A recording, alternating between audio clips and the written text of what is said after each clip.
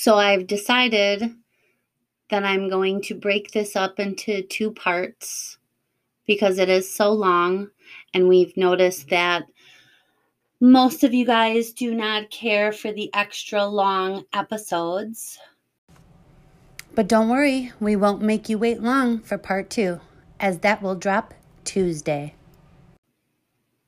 I hope you come back for part 2 and find out how everything ends up.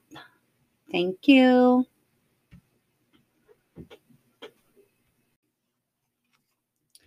Okay, y'all. I am running solo this week, and I am sharing my domestic violence story and escape. So I want to start by saying there are going to be triggers for some people in this episode. So if you cannot handle listening about abuse, mental and physical, drugs, alcohol, sexual situations, and death threats, then please skip this episode. We will not hold it against you at all and completely understand. All right. Well, as I sat down and started to make all of my notes for this so that I did not miss anything and let you know there is a way out, I started having flashbacks and then began feeling the need to defend myself. But when I decided to do this podcast, I really wanted to share all of my experiences with no filters so that others can know they are not alone out there and truly empower others to be the queen that they are. So I am doing this, bearing it all, no filter, sharing everything to help someone else. Plus, there are several resources out there for domestic violence, and they will be in the show notes as well, and I will be saying them throughout the episode. Here are some statistics before we completely jump in. According to the CDC, 1 in 4 women and 1 in 7 men will experience physical violence by their intimate partner at some point during their lifetime. About 1 in 3 women and nearly 1 in 6 men experience some form of sexual violence during their lifetime. And on average, nearly 20 people per minute are physically abused by an intimate partner in the United States. All right, let's get into it. So I'm going to start at the very beginning, which is before any abuse actually started, because it never starts from the first date or meeting, because if it did, it would raise some red flags immediately and you wouldn't go any further. So I met my abuser when I was 14 and he was 17. We started a typical teenage romance. And during this teenage romance, we went on dates, celebrated Valentine's Day, Sweetest Day, and so on and so forth. And I fell deeply in love and thought he did too. We broke up several times during our teenage years, but always ended up back together. And looking back now, this was actually probably the start of the abuse. For these breakups, he broke up with me twice and I broke up with him once. The first time he broke up with me, he told me that he couldn't date me anymore because his dad didn't like me.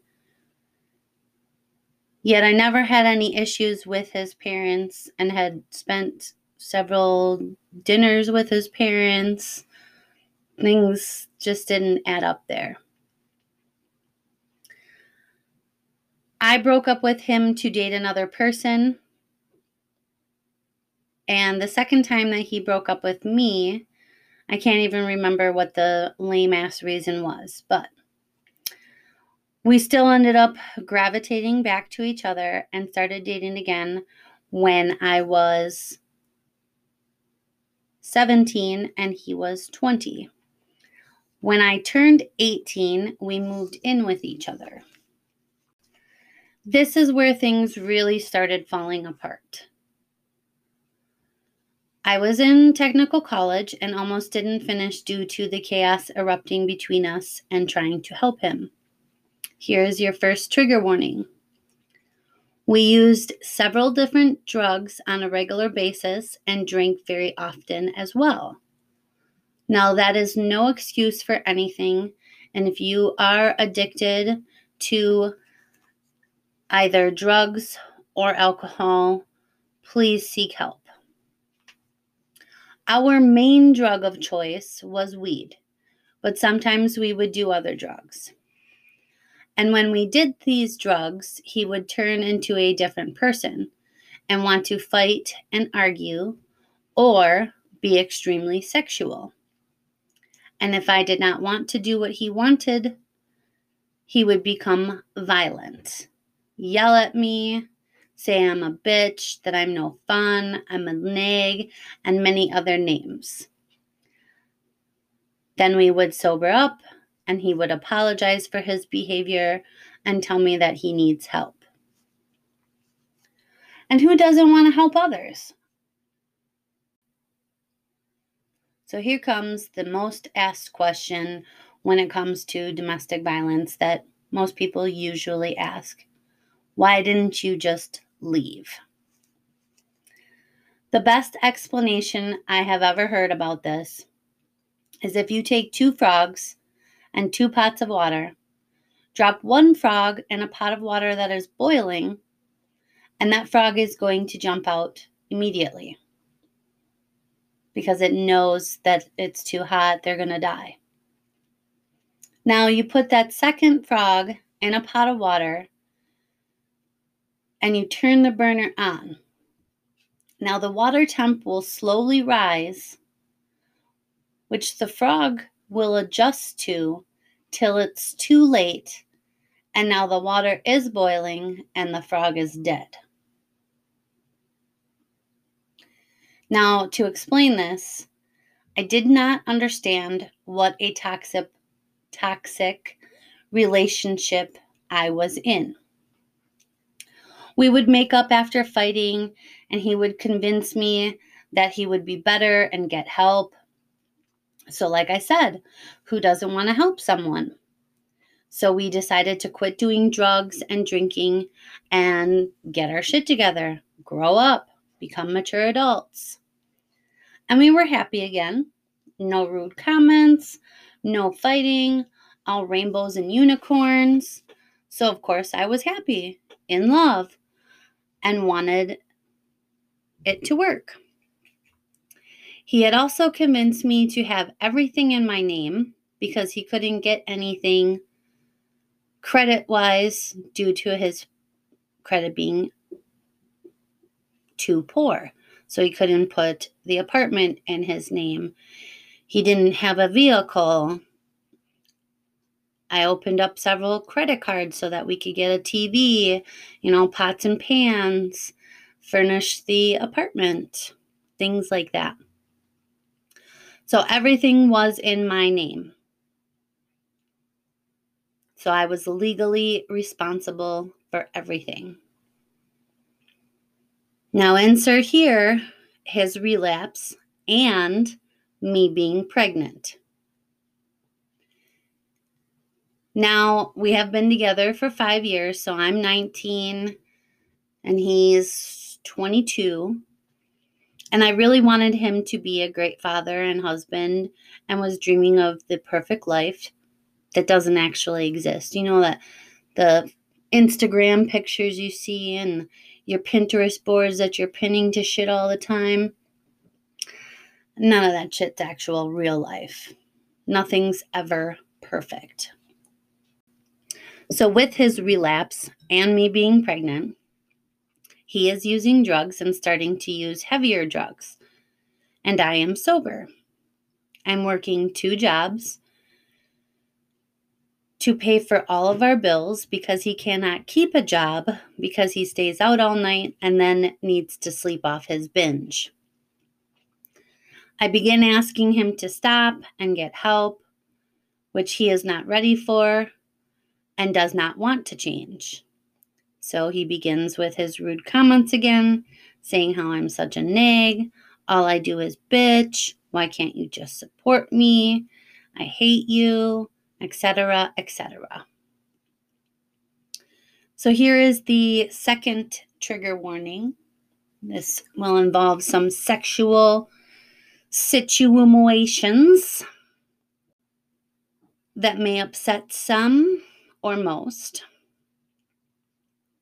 So he would go out and party and do drugs and drink, and then call me to come get him from wherever he was at 2, 3 o'clock in the morning. And I would go get him so that he would get home safe. And on some of these occasions, he would be extremely sexual and want to have sex. And when I did not agree to have sex or to do certain sexual things that he wanted, he would become enraged.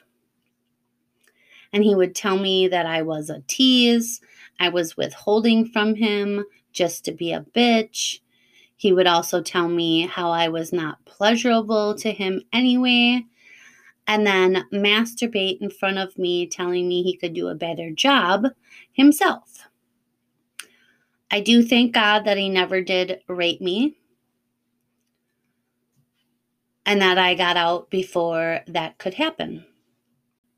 Now, the physical and mental abuse really escalated during this time as well. When he would be angry at me for God knows what, he would punch me in my legs, arms, sides, back, lock me in a closet, pin me down on the ground or floor. Once he threw my purse on the roof of our apartment complex so that I could not leave because my keys and everything were in my purse. He punched out my stereo in my car because he didn't like the music that I was listening to. He ripped the phone right out of the wall so that I could not call for help. He would hold his hand over my mouth when he would pin me down and punch me so people could not hear me scream. Hiding the bruises or making excuses became the norm for me. I would say how I walked into a table or door or tripped. I did not tell anyone what was going on during this time, as I was embarrassed that it was happening. And I still thought he could be saved and did not want my parents to think I was a failure. The first time I realized that people already knew what was going on was one evening when he was in a fit of rage and had me pinned down on the ground and was punching me in my legs and arms, but he was sitting on my belly. And remember, I'm pregnant here. So I began to really panic and started screaming that he was going to hurt the baby and that he needed to stop. Yes, you heard that right. I was more concerned that he was going to hurt the child growing inside of me than him actually hurting me. The neighbor ended up breaking in our front door and tackling him to the ground, while that neighbor's significant other helped me leave that night. But all I could tell her was that I had nowhere to go. And not because I didn't actually have places or people that I could turn to, but because I was still in denial and too embarrassed to tell my family and friends that I needed help. But this was the start of a change for me right here. Shortly after this happened, I was out with my best friend and told her that I had something to tell her, but was really nervous about it and didn't want her to think less of me. This is how much he had shifted my thinking of myself. He had me convinced it was all my fault all the time and that people would think I was lying. But I started to open up about things that were happening little by little. I divulged more information as I felt more comfortable telling her because she did not judge. She did not tell me that I was the problem. She reassured me that he was the problem, that he did need help, but I was not the one that could provide that help to him. Now, during all this time, he would still apologize, say he would change, make a half-assed attempt, and the cycle would repeat. Now I am 9 months pregnant and I'm going into labor. So we head to the hospital. I'm in labor for 18 hours and end up having an emergency C-section. While we were at the hospital, he slept through most of the labor and left right after the delivery to go play golf. Now, our daughter was born with a cleft lip and palate.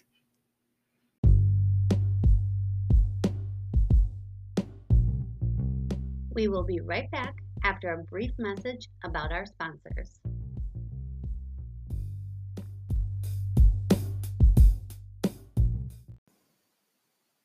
Have you heard about Anchor? It's the easiest way to make a podcast. Let me explain. It is completely free. They have creation tools that allow you to record and edit your podcast right from your phone or computer. Anchor will distribute your podcast for you so that it can be heard on Spotify, Apple, and many more. You can also make money from your podcast with no minimum listenership. It is everything you need right at your fingertips and all in one place. All you have to do is download the free Anchor app or go to anchor.fm to get started today. Which threw him into a fit of rage. And he was so upset that she was not normal that he asked me what I did for her to come out this way. That's where Spark 2 hit me, and I really started considering leaving. For those of you that do not know what a cleft lip and palate is, it is where the palate of your mouth or roof of your mouth and your lip do not fully grow together in utero. So you can have one or the other or both. It could be on just the left side, just the right side, or unilaterally being on both sides. And it's nothing that I did during pregnancy. It's just some fluke thing that happens. I don't remember the exact statistics on that right now. The doctors reassured me that it wasn't anything that I did. It's just some fluke thing that happens. And if you are interested in more information regarding a cleft lip or a cleft lip and palate or just a cleft palate, Google it. You'll find lots of information on it. And because she was born with this, she needed several medical professionals to help her and to repair her palate and lip. So I had to take her to several appointments starting at 5 days old and go in for weekly appointments with a plastic surgeon, an ENT doctor, which is an ear, nose, and throat doctor, a special orthodontist, and a pediatrician, and also a speech therapist. He did not come to a single one of those appointments. So not only am I 19, a teen mom, my first baby, that has something different, scared as hell, and I'm all alone. When she was 3 months old, she had to have her first surgery for her lip repair, which was reattaching her upper lips together. And before she turned 3 months, so from 5 days old to 3 months old, we had to get her fitted for a special retainer and then tape her upper lip and keep pulling the skin closer and closer together till it was just touching each other so that they could perform plastic surgery to reattach them together. Now, this surgery is an 8+ hour surgery. I informed him of it and told him how long it was going to be, when it was, and then I wanted him there for support, as this is our first child and she has to undergo major surgery, and the time I will be spending in the waiting room will have me filled with worry and anxiety and racing thoughts. He did not want to sit in the waiting room for 8 hours while she was in surgery, so he decided that golfing would be a more adequate use of his time. So I asked my mother to come with me so that I could have a support system with me. When he did finally show up for the final hour of her surgery, he was so mad that my mother was there that he ended up leaving before the surgery was even over. Now, this really threw him over the edge. And the thought process behind why it made him so mad that my mother was there to support her child and her first grandchild, I still don't understand and probably never will.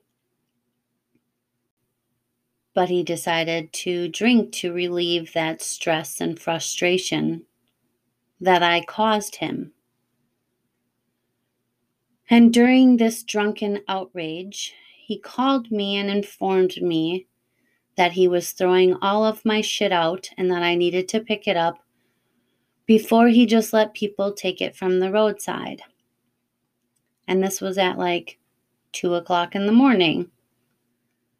And now these aren't just, like my clothes and a toothbrush. I mean, everything.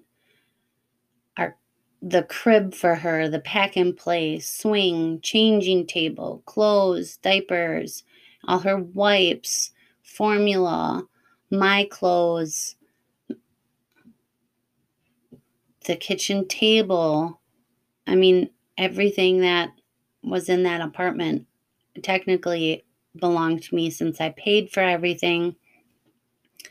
And he was pretty much saying that I needed to come pick it up at 2 o'clock in the morning while I'm laying on a plastic couch at Children's Hospital with my 3-month-old who's in a recovery room under observation after her first major surgery.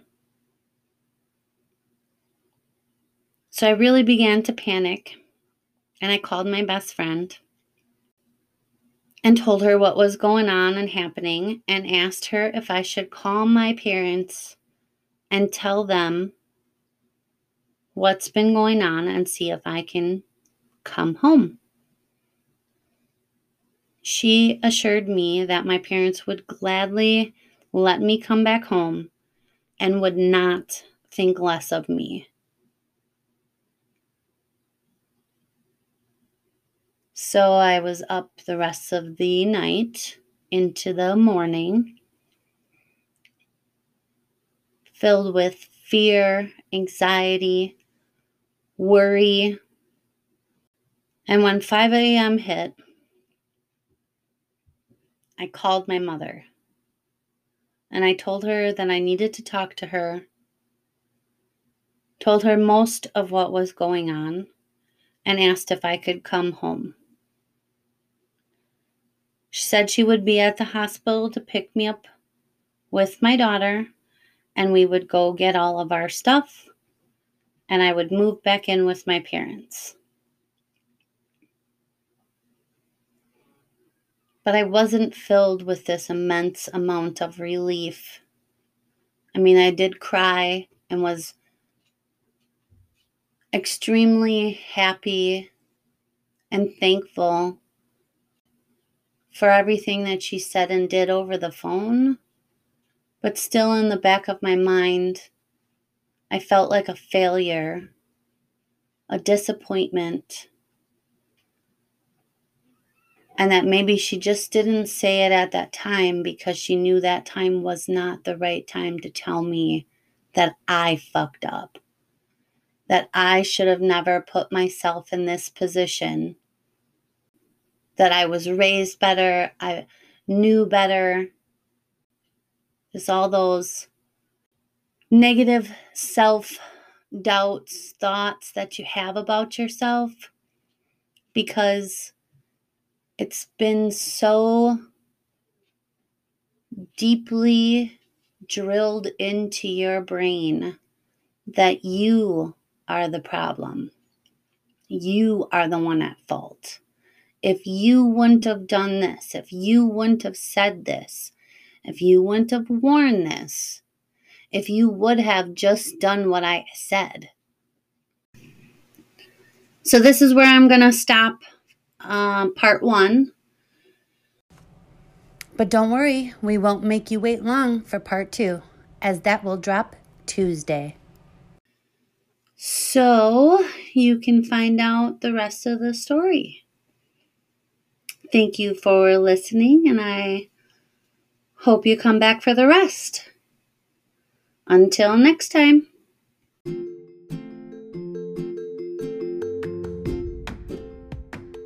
Thank you all for joining us today. If you found this episode helpful, make sure to share it with a friend who you think would find value in it. Also, like, rate, and subscribe on your favorite streaming app of choice. New episodes drop every Friday. You can also follow us on Facebook and Instagram at Queen Bees Podcast for sneak peeks into next week's episode. We would also love to hear your experiences and learn from them. Email us at queenbeespodcast@gmail.com with topic suggestions and listener escapades. All the links will be in the show notes.